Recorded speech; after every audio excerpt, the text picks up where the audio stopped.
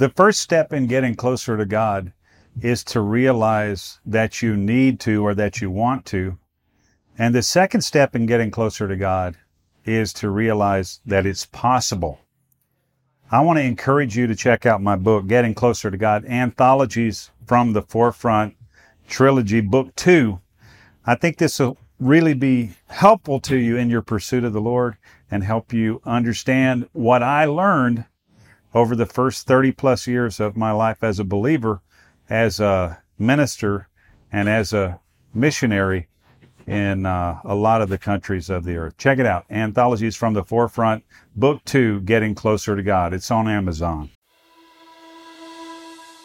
Welcome to From the Forefront, an FX Missions podcast with your host, Scott McClelland.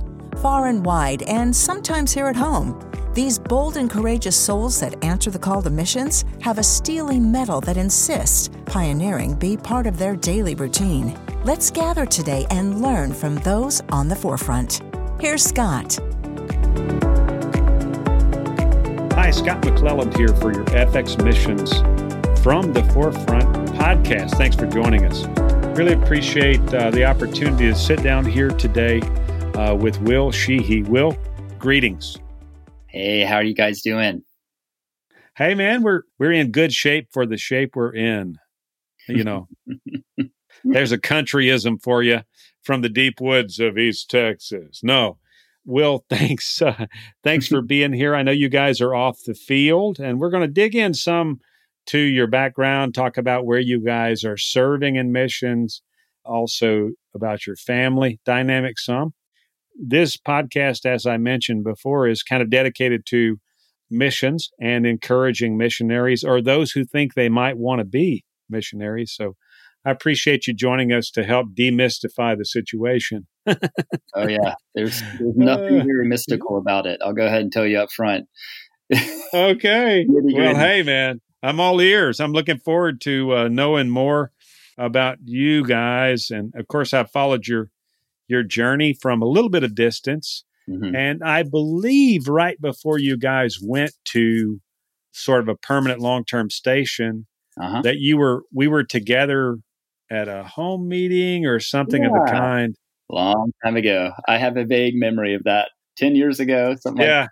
Yeah. 10 years ago. Right. So, yeah. Well, I'm younger than I was back then and much better looking. So I hope that won't throw you off. No, I'm not. But hey, here we are, still alive, serving Jesus. So I'm thankful for that. Will, tell me a little bit about your family. I'd love to know where you guys are from originally, and then let's get into where you guys are serving and kind of what you're up to. Sure thing. I'm actually from Pensacola, Florida, and my wife is from Rutherfordton, North Carolina, which is right between Charlotte and Asheville, kind of up in the mountains. Oh, yeah. I know that one. Yep. Yeah. So then we both went to college in Asheville, North Carolina. That's where we met each other. That's where we met the Lord. And we were actually dating for a year and a half. And then we went on a mission trip as unbelievers. Long story how that worked out. And we actually got saved on a mission trip together. And so it's kind of role reversal because in Guatemala, the mission field, they were the missionaries. And we, the missionaries, were the mission field. And the Guatemalans led us to the Lord. Hey, wow, man. Wow. Hey, great. Because we had missions in our DNA from the very beginning. We just knew, Christianity is missions from the moment we met the Lord. And so from then on, it's just been a matter of where and when and how. And that was back in 2002. And so that's what started our journey out. Wow. Well, congratulations for meeting Jesus on a mission trip. I'm guessing they didn't have that in the brochure, but it was a great development. I got to say that. Great development. Thank God. And thank God for the ministries, the missionaries on the mission field who are willing to take short-term teams, knowing this team probably isn't going to help our ministry that much, but we can minister to the team members, and that's how a lot of people in America really meet the Lord or get called to missions, things like that, is on short-term mission trips. For sure. Yeah. I don't know how many short-term trips I've been on, let's just say for round numbers, 100. Wow. It's close to that. It may go on either side of that somewhere. It's been a bunch. I've taken lots of teams. I've been a lot of times with small teams and some on my own, just out in the wide world, trying to find the connection that Jesus is highlighting and be an encouragement and a blessing. So I surmised that the first 10 times that I went on a short-term trip, 90% of the things that were valuable takeaways was for me. I mean, I was on the receiving end, even though I might have thought I was on the giving end. But and that's strange. But yeah, thank God. I think we get a feeling that it's going to switch over to being 90% for the other folks. But I think it's that, we're going to reach a level of collaboration. If we continue down the road of investing ourselves, we're going to find collaboration that's mutually beneficial and meaningful. And I think that's what missions is all about in a lot of ways. But early on, I was a lot like you. I may have already known the Lord, but that might have been all I knew at the time. I think it's a good part of the journey as a believer into maturity, is to have that context, and short-term missions is great. And maybe not every missionary is called to that, because that's a ministry in itself, hosting teams. But it is a great ministry. And a lot of missionaries do that, and it's part of their ministry. And that's a lot of the fruit that they bear. And most missionaries I know, they felt their calling to be a long-term missionary when they went on a short-term trip. Almost everyone I know, that's, if you ask them, how did you know? They're like, well, I went on this mission trip and then I knew, so it's part of the process. It has value. Man, is that the way it happened for you? Yeah, I would say that was a confirmation. The way my walk is with the Lord, a lot of times I'll just know something in my heart in the place of prayer, and just, not all the time, but the important stuff, I'll be like, yeah, I think this is right. And then he confirms it later. And so I kind of knew all along that we were called to Africa, called to Uganda. But when we went and put our feet on the ground, that's when I knew that I knew. That's when I really got that confirmation that I needed. Wow. Yeah. And what year was that? Well, the first time I went was 2004, and then I took my wife in 2006. And that's when, that's when we both knew, and that was such a strong confirmation for her as well. Wow. So you guys, how long had you been married at that point? I guess maybe just a few years. Yeah, just a year and a half at that point. Okay. Yeah. So Uganda. British East Africa comes to mind. We work quite a bit in Kenya. I was talking this morning with our coworker in Kenya for a while. Yeah, we've been back and forth there a bunch. They're right next door, and I think the people group is pretty similar. Yeah, in those two countries. Is that right? Oh, yeah, a lot of overlap between Uganda and Kenya. Very open doors at the borders and very similar cultures. There's just subtle differences. Tribal people organization as well there, I would guess. Oh, yeah. Yeah, they're all grouped into tribes. And people's main identity is their tribe, then maybe their nation. But first, it's their tribe. Right. And kind of like folks from Texas. First they're Texas, and then their country. Right. Sorry, I got to throw that out there. Yeah. I'm from Texas. I spent about how many years out? Over 12 years outside of Texas. And I met you when I was living in the Carolinas. So, and, of course, love the Carolinas. Nothing much to disagree with about that. It's a great place. Yeah. But we've been back in Texas now more than 7 years. So kind of gives a feel for when we did meet. I guess it was 10 years ago, maybe. Yeah. That's when most of the people that I know in my relationship started fizzling out. You move to Africa and you got to live under a rock for 10 years. And now I'm just kind of coming out and traveling back around and reconnecting with everybody. But yeah, it's hard wow. over there. It really is. I mean, not just the tech, but also the time difference. It's just so hard to figure out a time to talk to people. So I'm glad we were able to rekindle it. Yeah, same here, man. Same here. Now, you guys are in the U.S. right now for a while. I guess you've been here a little while. Yeah. I found out about it from common friends of ours. But how long have you been in the States, and how much longer will you be here? So we were planning this trip. We were going to come back in May, and we were going to have our baby in Africa in April, then come back here in May. Mm-hmm. And then with COVID, at the end of March, everything started going haywire and all the airports were closing, flights were getting canceled. And we really just felt like we didn't feel the particular calling from God to have the baby in Uganda in the midst of a global pandemic. So we decided, let's go back home while the airport's still open. So we buy tickets for a Monday. And then on Saturday, the president of Uganda stands up and says, we're closing all the borders tomorrow. Tomorrow's the last day the borders are open, last day the airport's open. So, thank you, President of Uganda. We got 24-hour notice. Then the airport's closed. And so Sunday was the last day and our ticket was for Monday. So we had to stay up all night. There was no tickets available, stayed up all night and packed for 10 months, everything you need. And homeschool, we've got 5 kids at this point, pack everything in suitcases and rush to the airport, which is 5 hours away.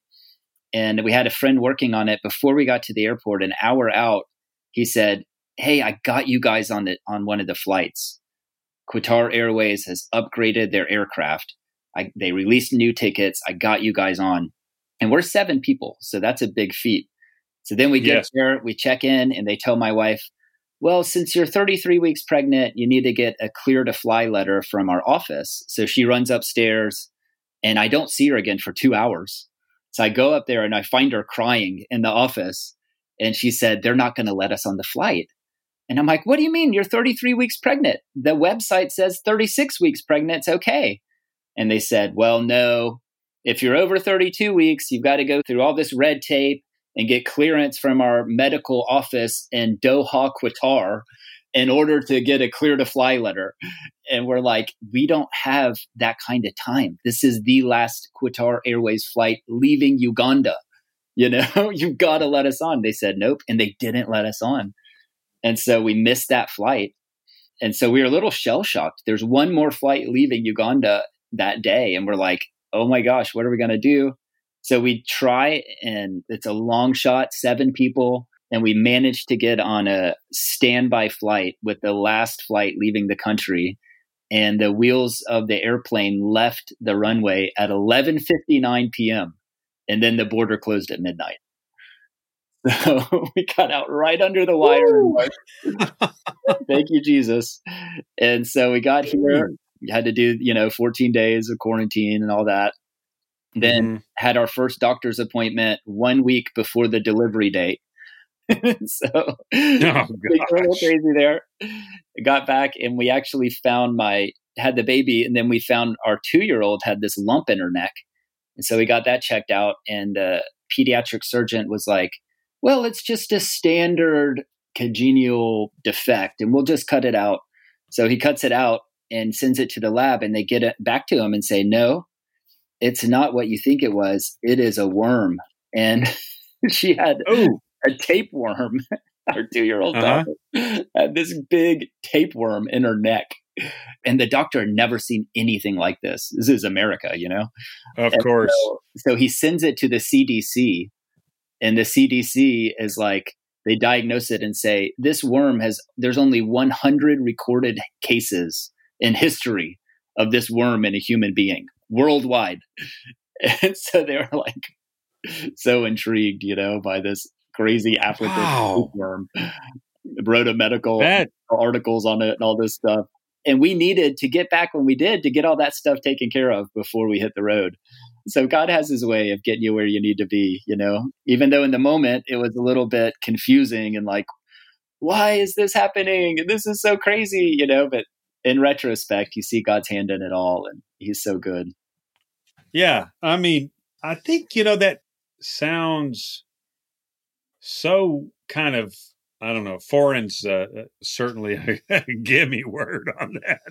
But I don't know that we have a sense of how isolated a lot of folks from the States, and let's just go ahead and say the States and Canada, or, North America. Yeah, and Texas, of course. We don't know how isolated we are. You've lived abroad now. When did you guys get to Uganda? We got there in 2008 for the first time. Okay. Came back for about a year of training and then went back full-time 2010. So we've been there 2010, 10 years. Wow. When did it break in on you? And I'm assuming that I'm seeing this as it is. You could line me up. But when did it break in on you that you had, you weren't really like maybe totally prepared for what you found from that kind of standpoint? Oh, yeah. That didn't take long. Well, does a story come to mind? So we got there in 2008. It's me and my wife and our 10-month-old baby. So we move in this apartment that has no power and no gas. And they keep telling us, hey, we're going to connect power on Tuesday. And they tell us next Tuesday for about, 4 months goes by of next Tuesday, and no power ever gets connected. And so we have this gas oven, and the people hosting us say, oh, sorry, there's no gas. And we're like, what do you mean there's no gas? Like, can we go get some? And they're like, no, there's no gas in Uganda. The whole country of Uganda had no propane gas cylinders to run ovens off of. So we have no power, no gas. My wife's pregnant. I don't know how to feed her. She actually ends up losing weight, in that first. And so I'm doing teaching ministry in the House of Prayer there in Gulu, Uganda. It's straight out of a war. They've been in war for 20 years. They just had peace. Everything's undeveloped. Everything's backwards. And so I'm trying to teach these people how to seek the Lord, and how to really go for God. And of course, they have a very different culture than the culture I was coming from. And so there was such a lackadaisical approach to time management, for example. And everybody was always late, so I couldn't start my teaching on time. So I couldn't get through all the notes I wanted to get through. And it really frustrated me. So then I started hammering them with this teaching from Mike Bickle called The Power of the Focused Life, where it's about lay out your goals and set out your schedule and schedule your day and, 15-minute increments to make sure you get in all the stuff you want. And I start hammering them with all this stuff out of a spirit of frustration. And I'm like, you guys need to learn how to schedule your time. What's wrong with you guys? I thought you're serious, and well, I had no idea about culture and about flexible time in an agrarian society and all these cultural dynamics. I had no clue. I just thought people were being lazy, and so I really hammered them hard just to figure out later, hey, they're not in my country. I'm in their country. I'm the one who's going to have to learn how to make some adjustments. They're not supposed to adjust to my way. I'm supposed to adjust to their way, as much as I can in any way that's not sinful, and usher them into the kingdom culture. And so it was a rude awakening. And so we were there 5 months. And in that 5-month period of time, I learned everything that I didn't know and everything I needed to learn. And then came back to America and joined a mission school for 1 year. Then that's when I learned about culture. And that's when I learned about culture shock and anthropology and all that stuff. And I came with a lot of questions and I found a lot of answers. And so that was what I needed to get me really ready. So it was really more part of my training than anything else. so that when I went back full time in 2010, I was ready to face the culture issue.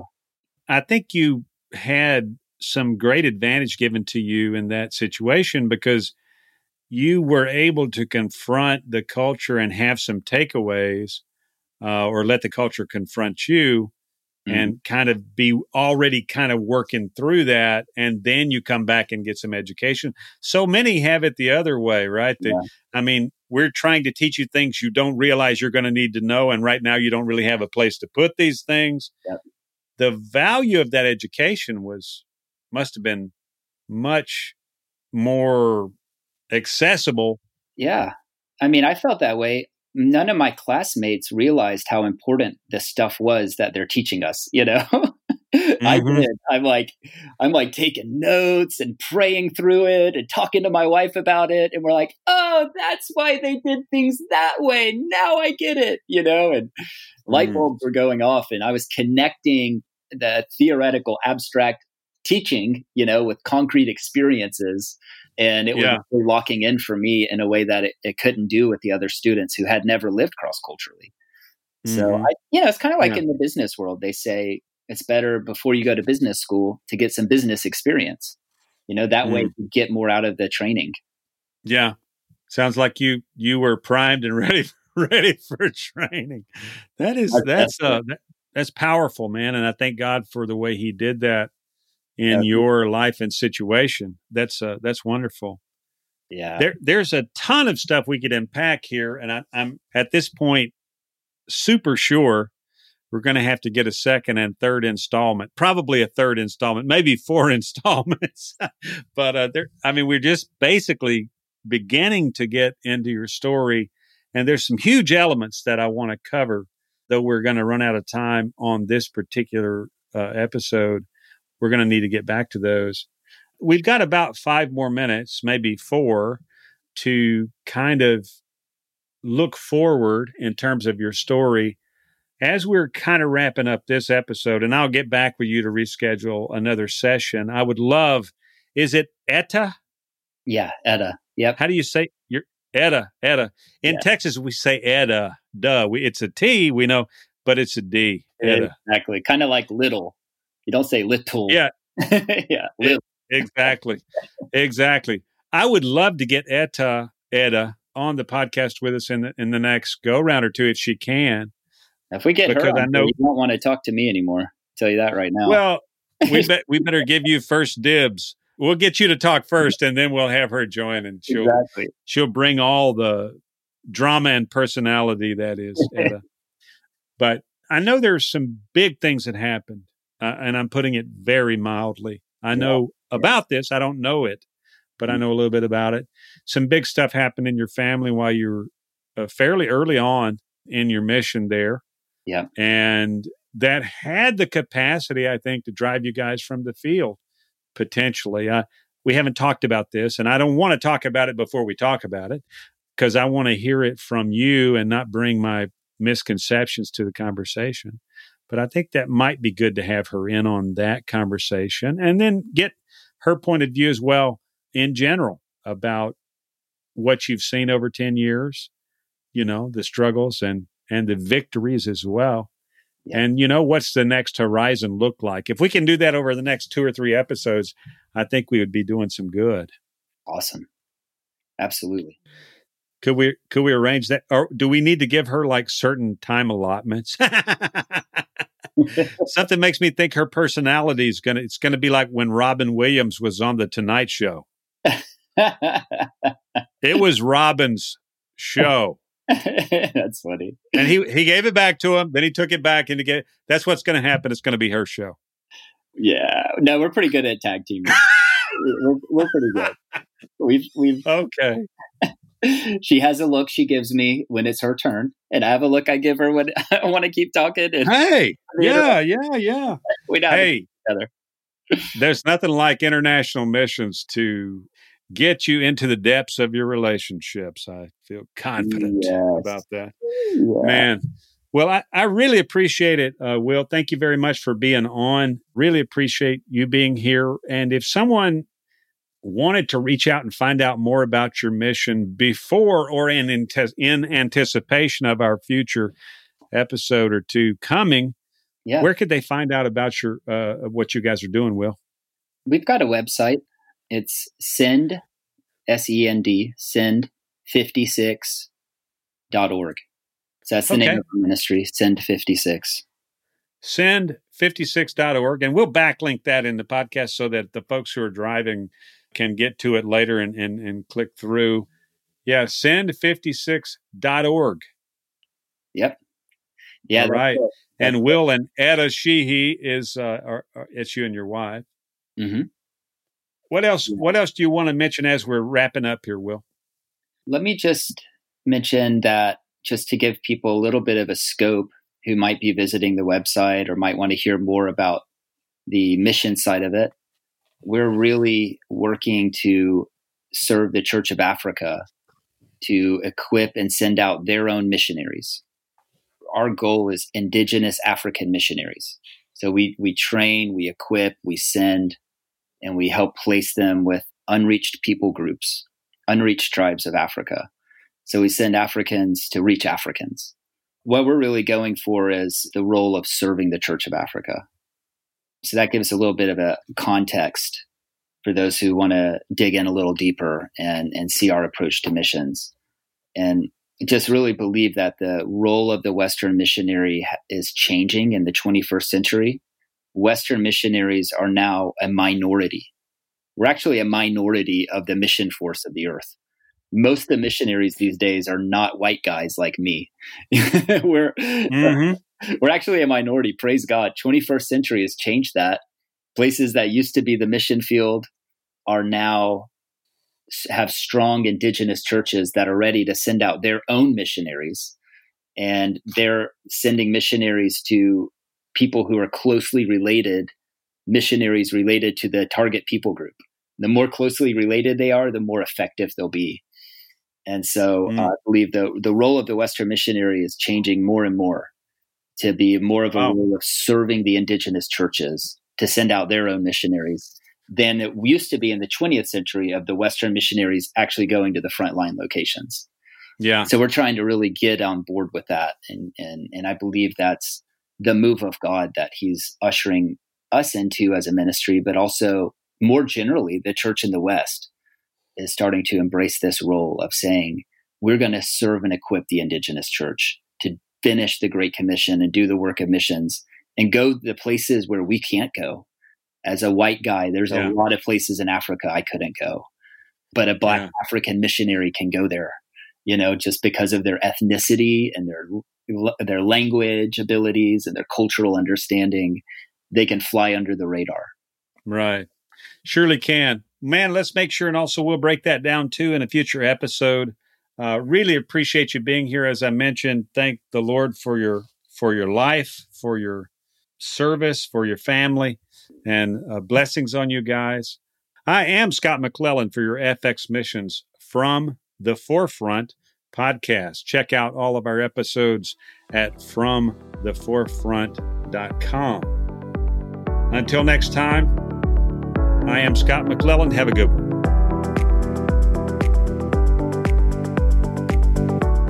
You've been listening to From the Forefront, hosted by FX Missions' Scott McClelland. If you've enjoyed this episode and you'd like more information on today's guest, please go to our Facebook page at facebook.com/FXmissions. Please rate our show on iTunes or your favorite podcast provider. If you know someone who should be a guest on our podcast, we're currently reviewing candidates for upcoming episodes. Please submit their name, affiliation, and an essay of why their story needs to be told to info@fxmissions.com. And of course, you can always follow us on Facebook, Twitter, Instagram, and our website at fxmissions.com. From Scott McClelland and the whole team here at FX Missions, thanks for listening. Till next time, have a great day.